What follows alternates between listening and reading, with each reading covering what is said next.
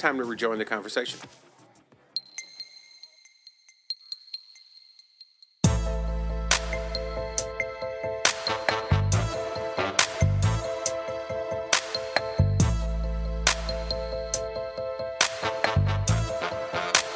And we are back. Okay, here we go. Party politics. So, today we're talking about neighborhood versus community. So, I had an interesting conversation with a friend, and we were talking about the differences between neighborhood versus community and how the economic differences are kind of far-reaching between the two.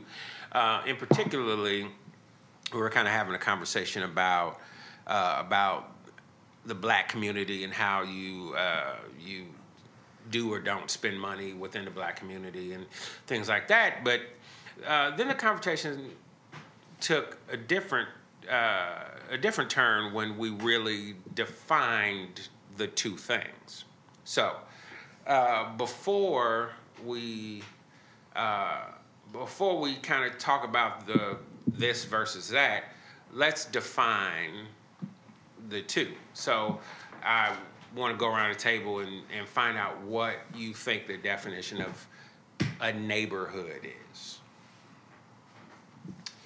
And let's start with O'Connor. Okay. To me, a neighborhood is probably more defined geographically than a community would be. Community seems like more like points of interest or things to identify with and stuff like that. Whereas a neighborhood seems to be the area that I live in. So if I'm talking about spending money in my neighborhood or etc., I mean within the boundary of where I live. But there's many different communities that I would belong to based on whatever interests I'm talking about with somebody else. Anybody else have a different kind of slant on what they think a neighborhood is? No, I mean, it's pretty simple, really. You know, a neighborhood is the place you live. So it's the place you go eat at. It's a place you go shop at. It's a place sometimes you do different business at. You buy your hard goods there. So, you know, that's kind of your, whatever area of town you live in, that's kind of your neighborhood, because that's kind of where you do your general stuff. You don't want to drive too far to go buy something. You don't want to drive too far necessarily to go eat at a restaurant sometimes. You just want to be able to go someplace close to you. So, and it's defined, you know, like my new neighborhood they're all nice duplexes, and it's an older community with older people in it. So our neighborhood has people that are walking their dogs by. So, hey, who's your dog? Who's your buddy? Get to meet the people that are walking by, and you get to know them. They're very friendly, and my wife and I have enjoyed living there for that, one of those reasons, because there's a connection in my neighborhood. It's called Westmont, and we have a HOA, and they send out newsletters, and we kind of get to meet and talk to each other. So, you know, to me, that's what that neighborhood is. Here's I think the question that would define it for me, and this is just maybe a semantic thing, but I think it goes to immediate reaction when people are talking about it. Yeah. I worry about the home prices in my neighborhood. I don't worry about them in my community. I don't even know really what that means. Yeah. I think community is interchangeable in how you're talking about it, though. Like, I think more of neighborhood in a broader sense, and community and as the group of people that I live close to in my community. But I mean, it's almost exactly opposite of what you're saying. But I can identify with what Chris has said too. Yeah. So I don't identify with what you said. No, I know you don't. That's why I said it was exactly opposite of what Chris said. I think that a neighborhood is where you reside, and a community is who you belong to, I guess. Or maybe belong's the wrong word, but I'm looking at it like, okay, I live over here. So that's my neighborhood. I guess they're calling it North Loop now, according to Streetcar. But like my neighbors or someone that I engage with on a regular basis, like that's my community.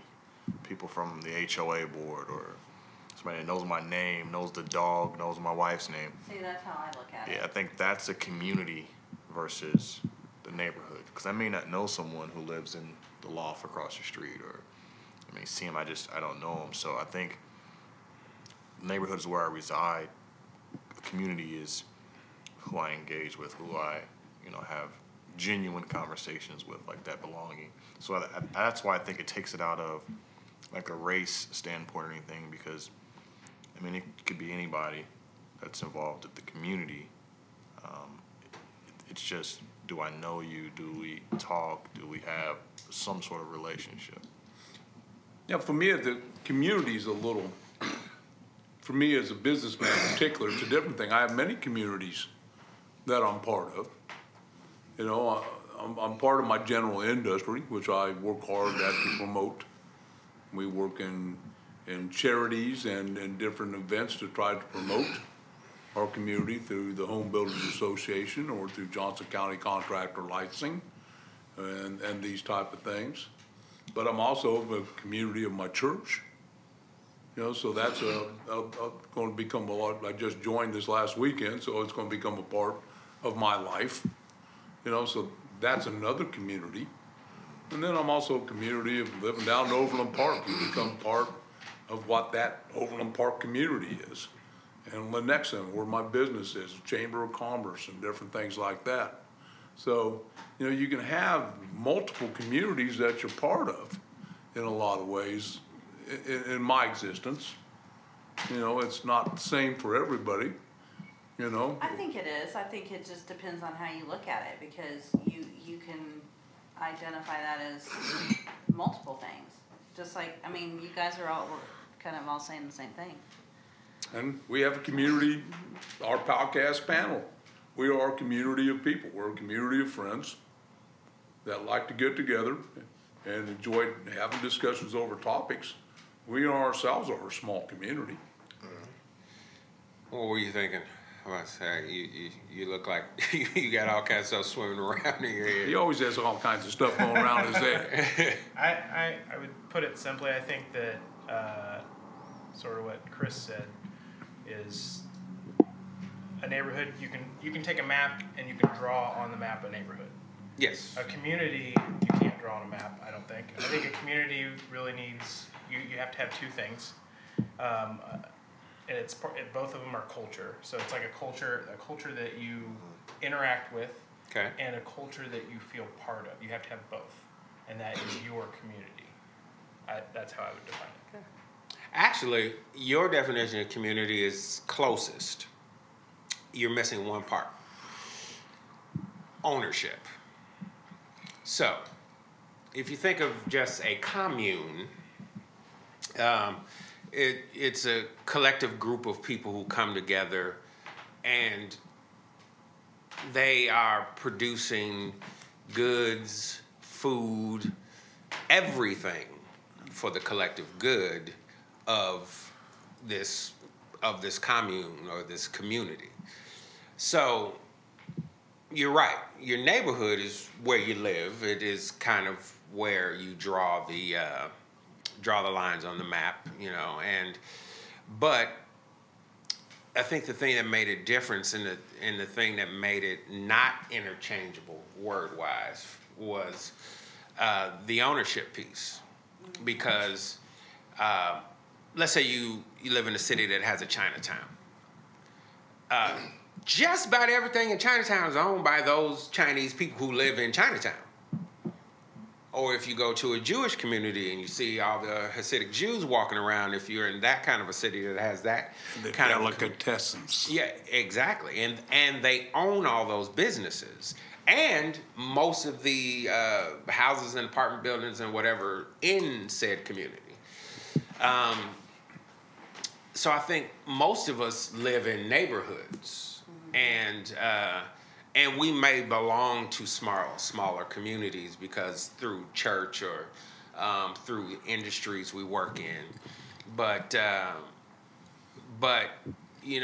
thinking about, in particularly having the discussion about the black community, it got me to thinking, is there really such a thing?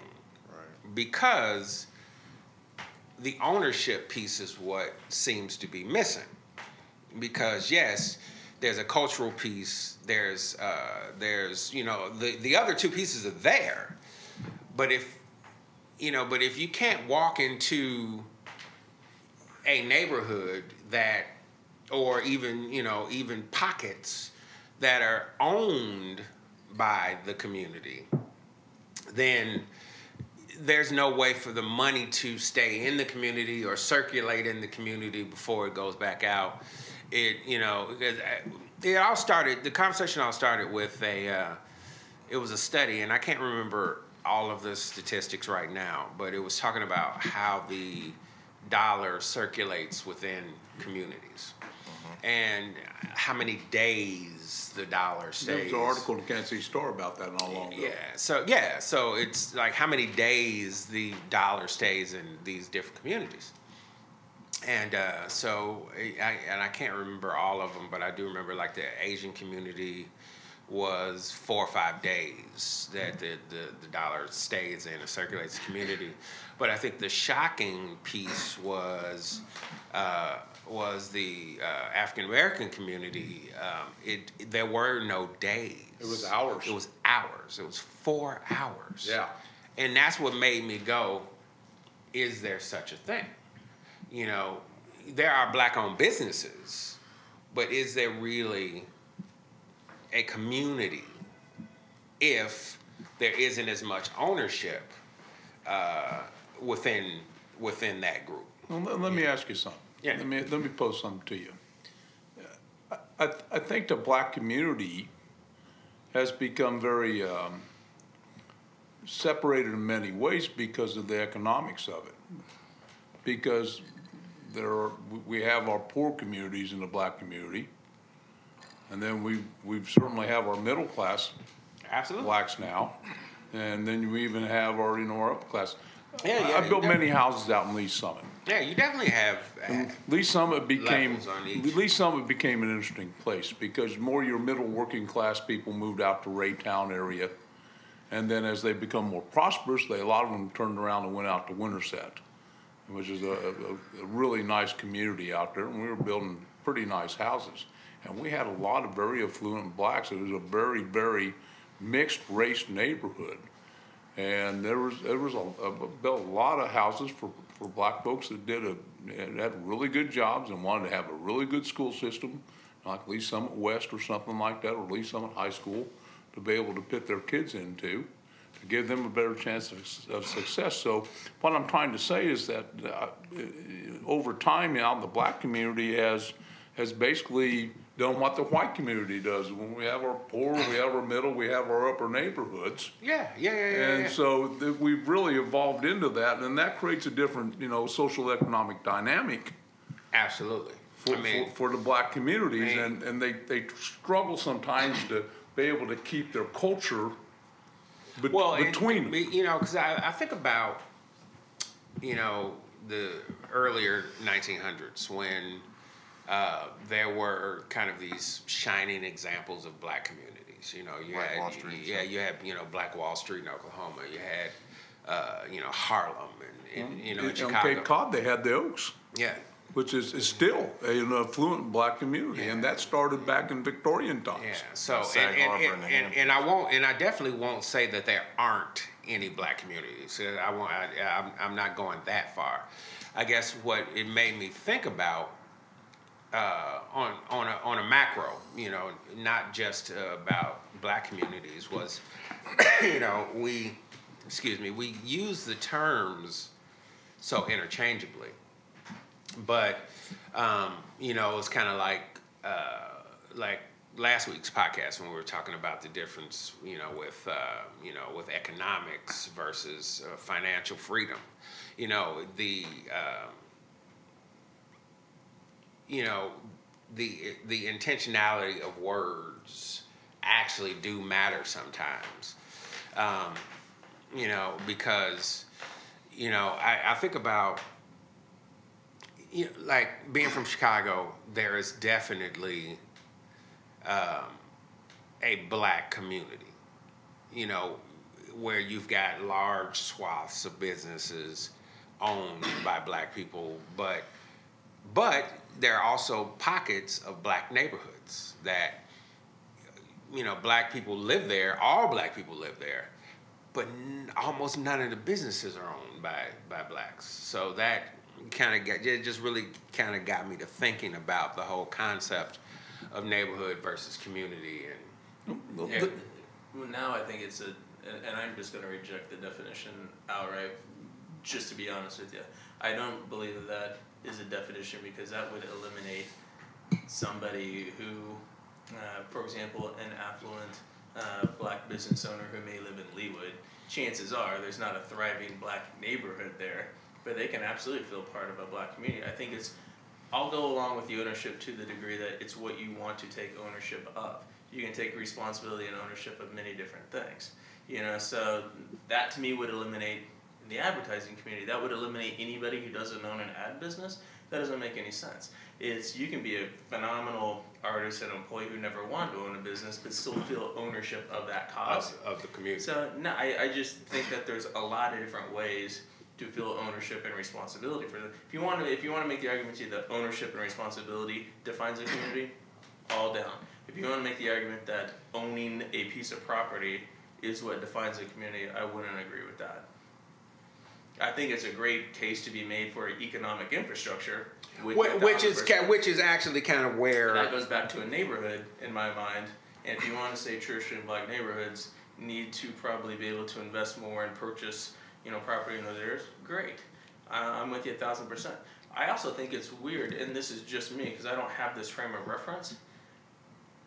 There's nothing I default into as, I'm part of this community necessarily. Right. I mean, just being born, just a white kid from Wichita doesn't mean I feel part of a Kansan community, Wichita community, or a white community. Those things don't resonate to me on any particular level. It seems to resonate to all my black friends as I'm part of the black community. And that, to me, is something I don't relate to very well. Right. Just because that's a happenstance of birth and not a happenstance of a choice. And those kinds of things make a big difference to me. And I understand that. I actually do understand that. I just but I do think that I think that there's kind of a luxury of not having to identify if you're not a minority, because minorities, whether you're black or Asian or Hispanic or whatever,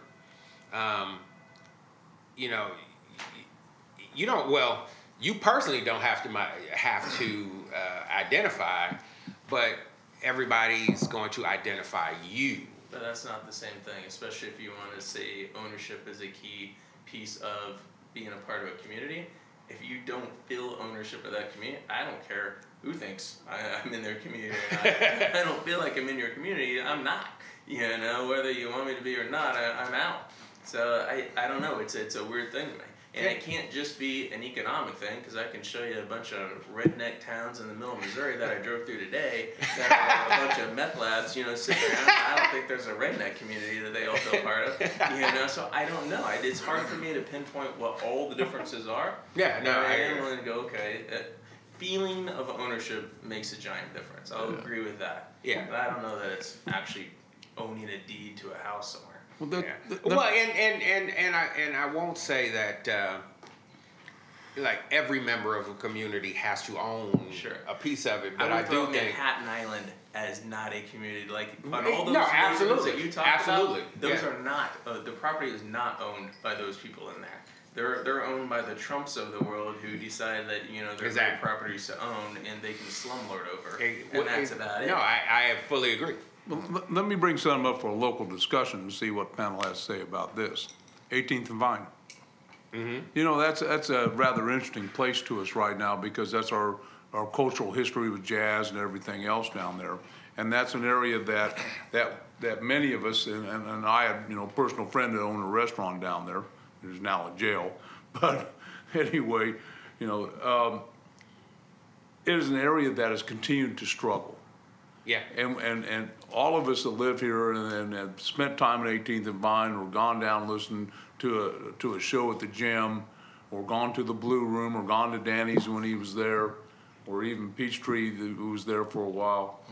You know, it just has struggled and struggled and struggled and struggled, along with the Jazz Museum and, of course, the Negro Hall of Fame baseball museum. This is, you know, we're seeing that we need to tie the crossroads into 18th and Vine, but it's been historically owned by black owners for the most part. But they are doing that. They're working on it Well, now. they are now, but that's one of the things that all my friends down there that I knew all said, we need to diversify this area. We need to make bars in it. We need to turn it into a little Beale Street or something like that, so that we have our cultural heritage there. Yeah. So, you know, that's an interesting play on kind of what you're saying a little bit, you know, that, you know, who really has ownership in there? Yeah. And how does that affect that area? Well, and I think you're killing off the community of crappy junkyard owners at that point. You know, there's probably a community of them. Yeah, You know, yeah. in between Crossroads and 18th and Vine. And there's a bunch of crappy junkyards. If I define community as ownership of something, Yeah. if it was based on physical property, I think it would actually demean what I would consider, and you want to throw out historical examples, that was a thriving black community, not just locally, internationally. Yeah. And I think it Yeah, would yeah. demean that community. Well, it wasn't as community as we thought because we didn't own all the property down there. Yeah, I don't know. That doesn't always ring true to me.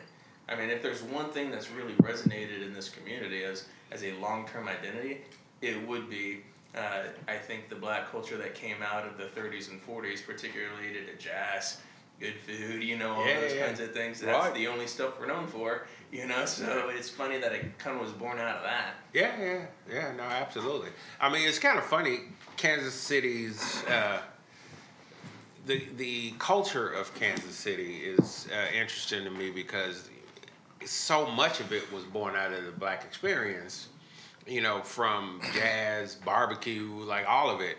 And you know, but, and to some degree, I definitely understand where you're coming from as far as being able to belong to a community, not owning a piece of it. Because, yeah, I mean, you know, whether I identify it or not, which I mean, I do, but whether I identify it or not, you know, being a part of the black community, you know, I don't own, you know, but, you know, I guess it's interesting to me when you go in a neighborhood and, you know, so you go in around the country, you go in all these, you know, black neighborhoods, but every business is not owned, you know, by anybody black, and that's always been an interesting thing to me, because, you know, you go to, you know, your grocery stores or your corner stores or your boutiques or whatever, and everything's owned by, you know, in a lot of black communities, it's owned by some kind of either Asian or Arab descent person. But like I say, 4 miles around, you know, the only people living near there and spending their money in these businesses are the, you know, the black residents of these neighborhoods. Well, let me ask another question, Mr. Bradbury and Rio over here. There was also a recent article I read that a lot of African Americans have trouble identifying with Kansas City as a city they want to live in, and that they don't always feel welcome in a lot of establishments and restaurants. They really don't feel like they have a place where they can, you know, have identity with. Do you feel that way? You know, because there's something that I read in an article recently, and well, you know, and I'll say this, Michelle, my wife saw this at the bank. Mm-hmm. When she worked there, that, you know, they didn't hire a lot of blacks, number one. Yeah. Number two, it was hard for them to feel comfortable in that corporate environment, I believe. And Lynette and Precious, and these were good friends of my wife and I's. Mm-hmm. And I've never really asked them straight up this question. But they've all left the bank. Yeah. along with a whole bunch of other people, including my wife, because the bank's culture changed to getting rid of the higher paid employees and going with a bunch of young employees. So that is I'd be interested to know your opinion on that. I mean, me personally, I've felt a time or two. I won't say super consistently, but I felt a time or two. In particularly when they first opened Power and Light. I don't really feel that way now, but when they first opened Power and Light, it was definitely not the friendliest environment for black people, and we've been to a restaurant or two at odd times that like we went to one restaurant at lunch and it was fine. We went, it was three of us, and we had lunch, it was cool. And then another time, Jackie and I, we went and we were gonna go for dinner, and I was like, we should leave. Because it was just, it was just wildly uncomfortable for me. Because I can just, you can feel the eyeballs, staring a hole through you, like, why are you here? And but as a general rule, I will say, I'm really secure in my own skin, so I don't feel very uncomfortable too many places. So, what about you, Jordan? To kind of piggyback off what Rio said, his later statement, he's secure, and I think that's what it boils down to. There's a sense of self-awareness, there's a sense of consciousness within your surrounding, and I think that you do deal with some insecurities from, especially some younger millennial blacks in the area, is because it's like uncharted territory. It's unknown. You go somewhere and it's a dress code, or you go out to eat and you don't know what cutlery to use, and so on and so forth. That makes you feel a little bit uncomfortable. So sometimes it's not, I don't think it's a principle or an actual stigma or a rule that we're uncomfortable with. I think it's just the uncomfort itself in yourself. And I think that just takes time and growth. Yeah, exposure. And that's all. I think that, with the proper exposure, with the proper growth, being able to immerse yourself around other cultures, other identity, and to find yourself within that, I think that would increase the comfort level. But right now, myself, I don't feel uncomfortable. Yep. This is one of the things that came out in the survey, and was the fact that they didn't feel like they have places. Atlanta has a lot of places where there are bars, restaurants, clubs. Oh yeah. That where they're basically black clubs. Yeah. So in that essence, I'm kind of looking at, well, geez, okay, I get it. You want to hang with your culture, you want to hang with your peers. But at the same time, you're kind of segregating yourselves a little bit, in a way. But also, in another way, I get it. I get why, you have your culture and you kind of want to hang in your culture sometimes. Well, yeah, because you definitely don't want to, every single time you leave the house, you're not trying to go someplace exclusively black. And I think if you are, that's an insecurity thing with you. Mm-hmm. But there are definitely times that you would like to go to a black club or go to a restaurant that you see a majority of black patrons, because to tell you the truth, a lot of times, being a black person in America, you find yourself being one of the few in the room quite a bit. Well, like the last job I worked, I was really the only black person working there most of that time. And, we had one guy, he came and went really quickly. We had another young lady. She was there for a couple of years and then gone. But I was there for 12 years, and so for 10 of those years, 9, I was the only black person working there at all. So I got a friend of mine that played for the Pittsburgh Steelers, big white guy, tight end, back in the 80s. And I guess Houlihan's out in Lee Summit on, Friday and Saturday nights after 9, 10 o'clock, kind of becomes the hangout. And a lot of Chiefs players hang out there. A lot of affluent blacks hang out there. And it kind of becomes a place where they can go hang. And so, that bar's kind of picked up that culture and probably does quite well with it. And Terry says, I'm comfortable there because I know a lot of these guys. He's with the alumni associations and everything else. He grew up here in Kansas City, so he's a Chiefs fan. Right. So he knows a lot of the Chiefs players and different things like that through alumni associations. So it was kind of interesting to hear him talk about it. A lot of people might not be comfortable going in there after that. After it becomes mostly a black culture that night, if you're white. But but he can hang in there because of who he is. What were you gonna say? Yeah, I guess I'd throw out a couple of things, and then I'm sure Brian, you probably have something to say. You and maybe Jackie, because we've been dominating the conversation. But first, it was just hard for me to imagine Houlihan's as ever being representative of black culture. It's more representative of Apple Teenies and girls watching Sex in the City to me. Yeah. But maybe I don't know. I haven't been to the one on Lee Summit, I guess. But I would say, historically speaking, if you want to have a real historical example of the choice of where to spend your money, look at what happened in Birmingham and the civil rights.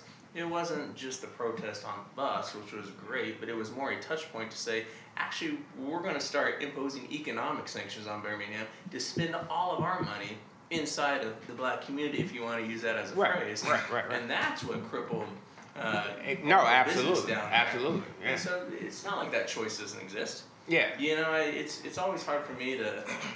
I'm willing to accept my share of blame for whatever it is, even if I don't know it. Yeah. I'm sure I've benefited in a million ways. Yeah. But there's also a choice to spend your money where you want. And that's a decision I can't make. Whoever's part of that community, you guys can make it. And I 100% agree. Yeah, I 100% agree. I've definitely always been a huge proponent of. If you don't act like you want my money, I won't act like I want to give it to you. So do you think that it's not the same, kind of going back to the hours of time money spent in the black community, do you think it's more because you have, kind of what you were talking about, you have Chinatown, or you have, the Jewish community, or even the Amish community? Yeah. You go there and there's multiple places. Whereas African Americans just kind of live in the world. Yeah. They don't necessarily live in blocks and neighborhoods of space where there's also businesses. Yeah. So, it's hard to say what that would really look like when you're comparing a multi-block neighborhood to other communities that don't have that same setup. It's not apples to apples to me.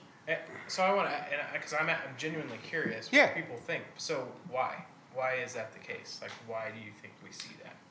I don't know why you see that. Other than, to me, that's a good sign that you have more. You don't. Why not build a store across the street from? The owner that's not African American. I get it.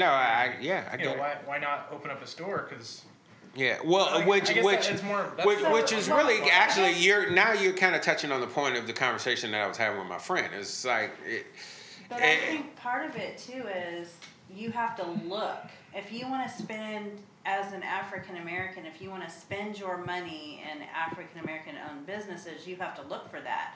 You can't say, I'm going to this neighborhood because I know this is all black owned. You have to look for the people that you want to spend your money with. Well, no, right. So that would be searching for a place, but I'm thinking as if I want to have, that's a business opportunity, right? It's I want to have somewhere to spend my money, and I would have to go look, but I know there isn't one here. Yeah. There's someone else that's in our neighborhood, doesn't even live here. Right. So why not? I give them some competition because there's no one else here. Kind of. Yeah, no, well, like I said, that's definitely where the conversation was going with that I was having with a friend of mine was, I think in order to build, kind of true thriving communities, we have to, in the black community, you've got to, you've got to buy those houses, you have to buy those apartment buildings, you have to, open up your own, corner bodegas and stores, and you have to open up your own boutiques. I mean, the only things, I won't say the only things, but the thing that's most prevalently owned is, barbershops and hair salons, but those can't be the only things that we own. I mean, because we consume any and every other thing other than getting our hair cut and done. Well, I got to me a different question is, do you think that promotes isolation in groups, in communities? Or do you think that people would have a problem with that? Do you think that would all of a sudden become the thing that people didn't want to happen? They don't have a problem with, you think about even like where we get our nails done. Most of the people that they may not be related to each other, but they spend all their time together. Yeah. They work together. They, spend their off hours together. They live close to each other. They all shop at the same places. You don't think anything of that. Yeah. But when you see, whether it's white people or black people or whatever, when you see that happening with our two races, that all of a sudden becomes an issue. Go ahead. I would say I think it's a problem of first, second, third generation business building and things along those lines. Absolutely. And then I think once those are established and you have an economic infrastructure, it's less about geography at that point. Mm-hmm. And I do have a real problem with going, well, the black community isolates itself, so why don't you get out more and go to all these other neighborhoods? Well, it's just as easy for me to drive down to a different neighborhood to shop. I just normally don't. But I do think you see a heavy reliance on family primarily for economic reasons when you're trying to build a business. Right. And those are the lowest hanging fruit to get into here, to be honest. Yeah. And one of the things that happens, and it's just a cycle, and I'm not a economist, so I don't know all the reasons, but let's say you start to make a real thriving neighborhood. Guess what happens to your property value? It goes way up. So all the businesses that you want to start are now harder to get. Mm-hmm. So then you start moving to different pockets of area, and that defeats the entire point of a neighborhood. It's a cycle. Look at the Crossroads. Mm-hmm. That used to be a bunch of hippie little artists when the land was cheap, and then it started to become popular and re-gentrified, or whatever you want to call it, and all those people had to move down to the bottoms and other places where the real estate's inexpensive. Yeah. It happens in every city. Well, I'll go the other way from this, though. Do you think you'd literally have to all decide at one time we're all gonna start a business? It's a cycle. In fact, one of the greatest pieces of real estate advice somebody ever told me was, well, follow where the gay people buy property, because that's going to be, they have more disposable income generally as an economic rule. That is true. And they re-gentrify a lot of areas. Yeah, you got two male incomes, it's going to happen. Yeah, it's just what it is. I think it begins with, and I'm going to go a little Gary Vaynerchuk here. I think that right now is the best time. You be listening to the Gary V? Oh, yeah. I think right now is the best time ever. I mean, you've got Google for one. Oh, yeah. And there's resources galore. The internet is the democratizer if people let it be. Absolutely. Always. And so I think that with that, I think you can combat I like to call it learned behavior, and just like the generational piece there. It's like a transgenerational gap, and it's like a divide. We weren't really taught wealth properly, or had the opportunity to see wealth. And there was, there were things put in place, like there were actual rules against like redlining and so on. Yeah, where you could live. And, right. So I think that, that was real. It happened, but now you can go beyond that. So I think that stigma is still stuck in the minds, and I think that it's been passed down, and so it's just in the minds of the African American Right, community? African American community. Well, definitely. yeah, I mean, you know, in the black community is you know, it's very much, you know, the way out for, you know, our parents' generation was, Yeah. you know, get a good education, get a good job. And then get out a Yeah. lot of times. Well, the thing of it was, it wasn't even getting out. It was just, it was like survival mode. It was just get a good education, get a good job, because they want to make sure that you're not struggling. Yeah. But, you know, The margin for error was never really. the margin for error was so tight. So what happens is you're not because you didn't own, you know, you didn't own a business, your grandparents didn't own a business, you know, and so nobody's being taught possibly opening a business is the way to go. Everybody's taught just get a good job, you know, go work for the post office, or go work, you know, just go be a bus driver, do something that you know That's steady. and then you're gonna get a pension. But isn't that? I don't find that to be particularly unique to Black Americans. No, I find that no. to be true of every demographic that's come to this country at some point. My larger question has always been, why did it stick with the Black community more than maybe some others? Because I make the same argument. I've seen the housing covenants. It wasn't just you can't be Black, because you can't be Black, Jewish, Catholic, Mexican, Well, I was Asian, gonna say, all I don't across the think board. it's- I don't know why it stuck so much and so hard within the Black community, because I don't hear a lot of Asians talking about this. I Well, don't hear a lot of Polish people which talking actually about it. gets me back to. But you do hear Latinos Take talking about it. the Polish area of Chicago. Yeah. That's now one of the wealthier places you can go into. Oh yeah, Old Town is you got a lot of money. It's But it gets me back to the point of community.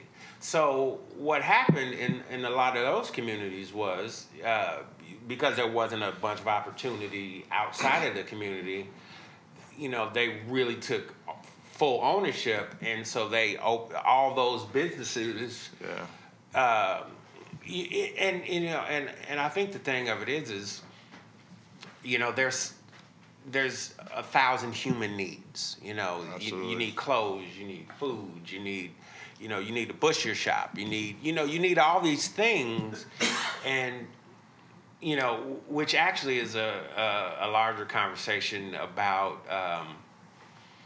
about banking that I don't want to get into in full because we're already at like an hour or so. But you know, one of the things I noticed is the Black-owned bank that you could go to more easily as an African American and get a loan to start a business or to buy that house is very, very sparse, to say the least, when you go across the country. There's just very few Black-owned banks. But here's the other thing that I found that was really interesting is that you can't. So, like, if you're, if you're on Facebook or whatever, and you Google something, anything, you know, you start to see all those pop-up ads start showing up on, you know, your social media sites and all those things, because those are your recent searches. It never happens for Black-owned banks. I don't know why. I don't know what it is about the algorithm that doesn't populate that way. What doesn't populate? You know, like if you search for Black-owned banks, you know, then like I said, normally if you go on Amazon and you search for hair gel, you know, you'll get 1,000 those side pop-up ad things that'll pop up on your social medias or whatever other websites you go on. That'll be something similar or something. Products. Yeah, some similar products or similar to websites or. This Services. to me is a classic. You can't have it both ways. Yeah. Because companies go out of their way to bend over backwards now to make sure race, religion, gender are not part of ads. Gender less so. I mean, if you're shopping for women's shoes, I'm going to guess you're a woman 9 times out of 10. I'm wrong sometimes. But, but you know what I'm saying? Like, 10% of the time you shop for maybe. shoes, it gets a little weird. You turn the lights on and around. No, but I mean, like, they're companies are trained to not let that be a factor in an algorithm. Yeah. And to be honest, I don't know who owns Wells Fargo, but I know they own my property. You know, I didn't go to some white dude with a bank down the road and he gave me a ton of cash and I went out and bought my house. It's a giant conglomerate somewhere that's signing up people for fake checking accounts and getting sued. Yeah. That's my bank. You know, and it sucks, but that's who they are. And I don't have a ton of options. Probably more. It probably seems like I have more. Well, and I don't. And, Bank of America. Well, and the thing of it is, I don't blame any other community, but it does make me wonder, you know, about the same question you were asking about. Like, why haven't people just gone out and started these businesses? I think I actually know. I mean, Yeah. I think I have a pretty good idea, or at least a guess. Is what I think is happening is, okay, so you have this one grocery store. This is a great example just to use, right? So you have this one grocery store in a neighborhood, and the whole point is the money stays in it for 4 hours and it's out, right? If money is constantly going out and never staying in, nobody has any money. Like, it's not coming back. It's not cycling. It's not cycling, right? And so, therefore, the only money spent is at this one place where it's going out. So no one can upgrade anything, and no one has money to say, you know what, I do want to go take this risk on creating this business because there's an opportunity, but I can't. So what do? I go to the bank. And the bank's going to look at the demographic, or not the demographics, but the economics of this neighborhood, and they're going to say, well, there's no money here; it's all going out, and they're not going to improve. And not gonna. And at that point, you are stuck, and there's no solution. So you're just in this cycle. Other than to get out and Other than do to it get out, somewhere and else. if you do get that job, right? You said get a consistent job and everything, and if you ever get to a point where you could go start your own business, you're not going to do it at a place that can't spend money there. Well, I can add to that a little bit in other articles in the Kansas City Star about their local gas stations that are in the hood down here, and that there were several put in that are new Shell stations, and they want a clean, bright gas station that has, you know, convenience stores in them, and they want them maintained because they don't want them to look like crap and have a bunch of pumps that are broke down and have trash all over the lot because they're trying to create pride in their neighborhood. And the neighborhood activists here have gone after the owners of these, and a lot of these owners happen to be Arabs. I thought they would be of Indian descent, but I was wrong. But they're Arabs, and they have actually been able to pull several of them in there and say, hey, you need to come to our community meetings. You need to come to our local meetings and and talk with us and understand our concerns. Yeah. And I thought it was a very revealing article about, you know, how, hey, I want my neighborhood to look good. I want my neighborhood to be safe. I don't want to have a beat up old gas station where I got a bunch of druggies dropping needles on the ground, which I've observed that out in Independence. That's what I do think is a large part of the ownership, is just taking care of communities in general. Everybody has this problem. Yeah. Like I was saying earlier, went through 1 million little rednecky towns in Missouri. There are a lot of shitty bathrooms. But the other part is, this is another thing where historically they tried to fix this problem. I'm going, well, okay, it's just an outflow of money in communities, that's it. So back under Carter in the 70s, they passed what was called the Neighborhood Community Redevelopment Act, which said that if you want to have a bank in a neighborhood, you have to lend at least 25% of the bank's revenues within that neighborhood. It was designed to fix this problem. If you follow it all the way through, that was a very large component of what led to the housing crisis in 2008, because now you're making loans that are not qualified certified loans. So somewhere in between is an answer, and I think it probably goes back to community banks and smaller, things along those lines. But it was a massive problem, because now you have all kinds of bad loans. This is why we didn't want to get the loans in the first place. And that's what a lot of places are. I've got something to kind of piggyback off what Chris said earlier about why it's sort of just stuck with the black community, like the limiting belief. I think that the minds and the drive was so broken alongside having such a I don't want to say selfish, but it was almost like, hey, I've got to make it. I've got my family to worry about. I can't. So I think that the lack of mentorship, I think that caused a lot of what's going on now, because there was no, you couldn't really break the learning curve, essentially. Like let's say I'm 20 years older than Rio and I got out, I bought a home, I figured out how to utilize my resources. Well, will I really just give that wisdom to Rio? Or that's, well, I've got mine, I got to keep it because, the man's keeping us down. I think it's that type of situation. And without the positive mentorship, and I think that I see that like in other races, like Asian, white, or whatever. I think it's, hey man, it's like a rite of passage. Like, well, you may not want to do this when you grow up, but here's how you do it if you should choose to go down that path. So it was a sense of like, okay, here's some knowledge, here's some wisdom, take it or leave it. But I think in the black community, it's almost like, I'm not telling him nothing because, he's going to rise above me. And I think that that's why it's stuck so much in the community. It's like that limiting belief just lingered because nobody ever really pulled somebody to the side that was a little younger or a family member or so on. And it happens in cases where you do receive the proper information and guidance and so on. But generally, you just don't see it. It's kind of like that, well, that's so-and-so. I'm not going to tell him nothing because he might outshine me. I think that as a community, in black culture, that's like run rampant. It's like I don't know, it's like a jealousy piece. I think that's why it's stuck. And just like to deal with the banking, I mean, there's a business center right up the road where they'll help you from A to Z. I mean, lawyer, write the business plan, whatever you need to do.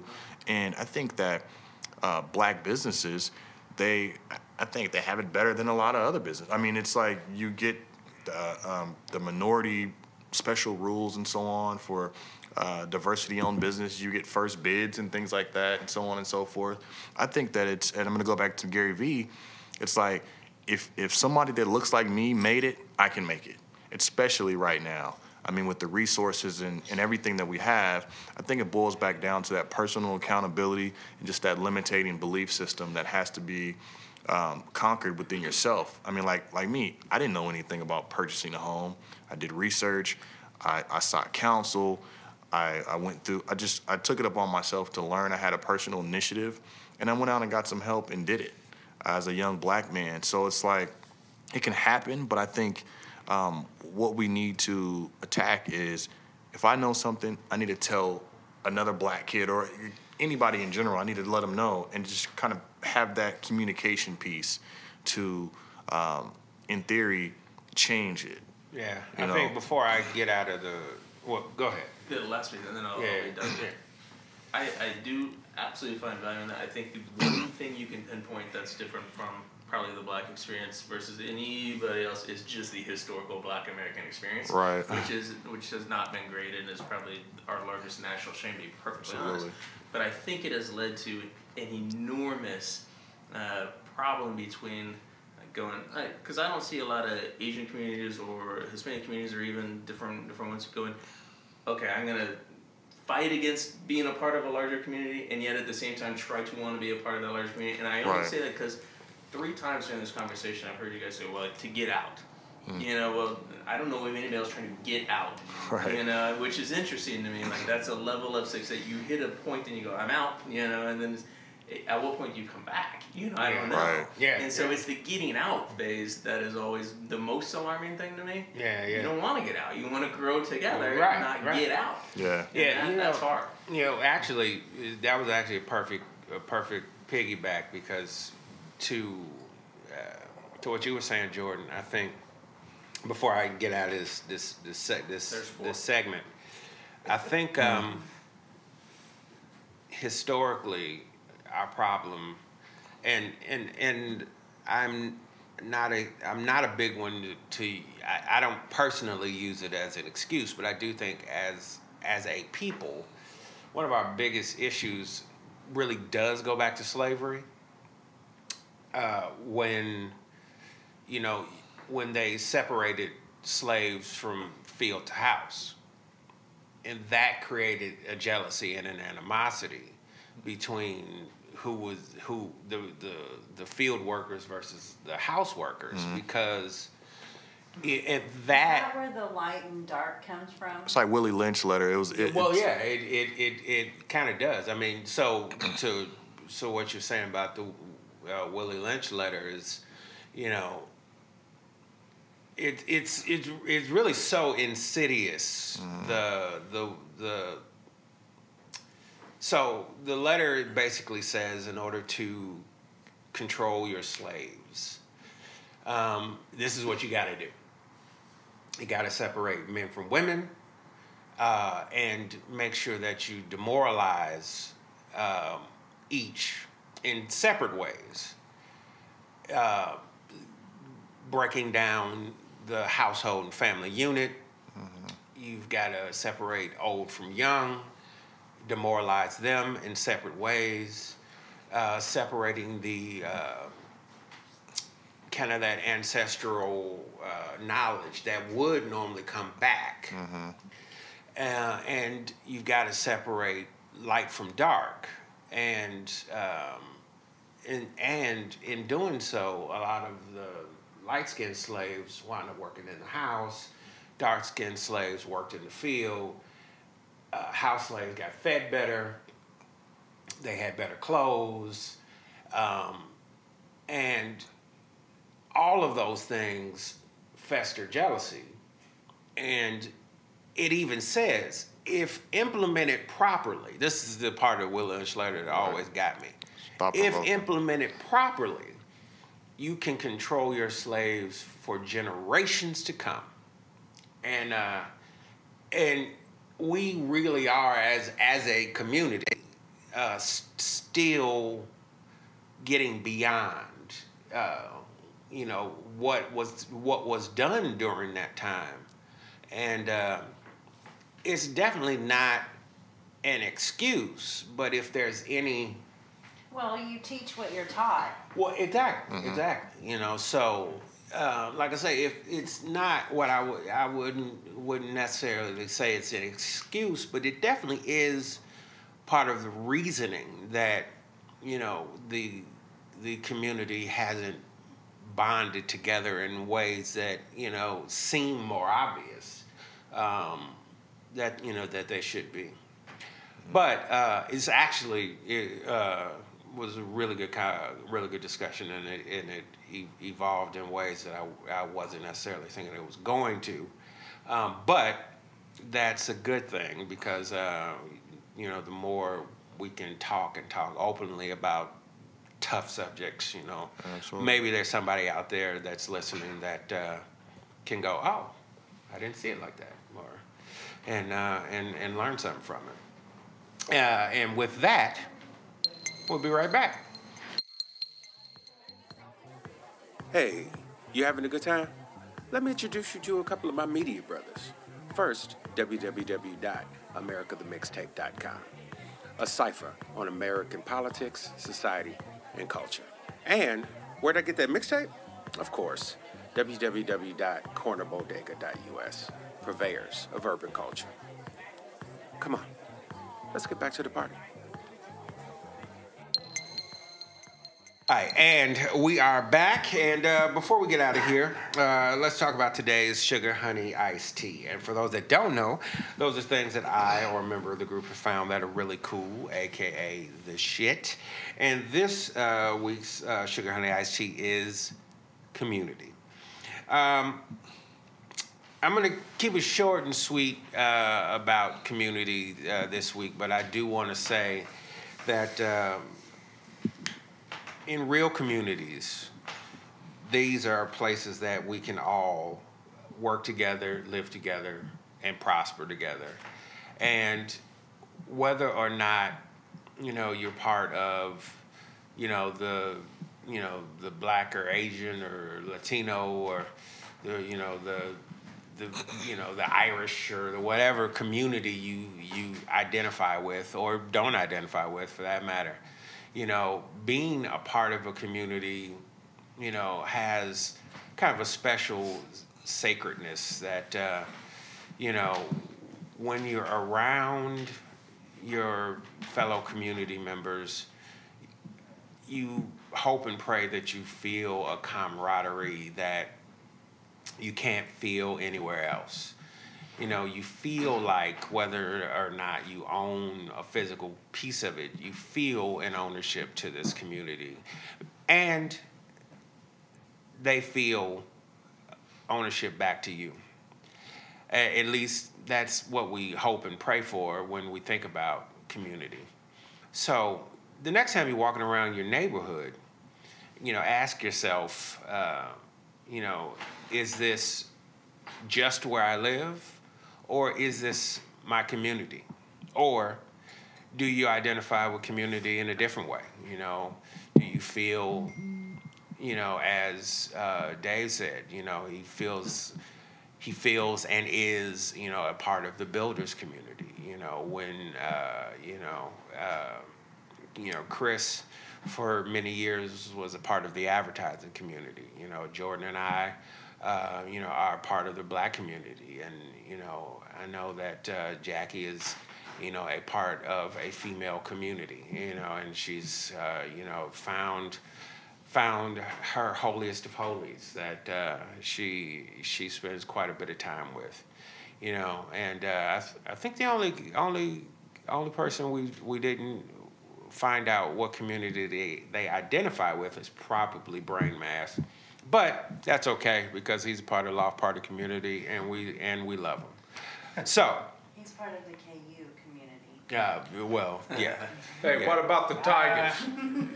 Just because I owe them a lot. Hey, we got an 8 seed. I do like KU basketball. We got to pay Xavier if we win. He's part of the running community. Yeah, definitely that. Ish. So, with all that said, enjoy your communities, be a part of them, take part in them, and take care of each other out there, because sometimes your communities is all you got. And with that, I'm going to end this podcast in a way I end all podcasts, and that is with the toast that started it all for me, and that is to good times with good people.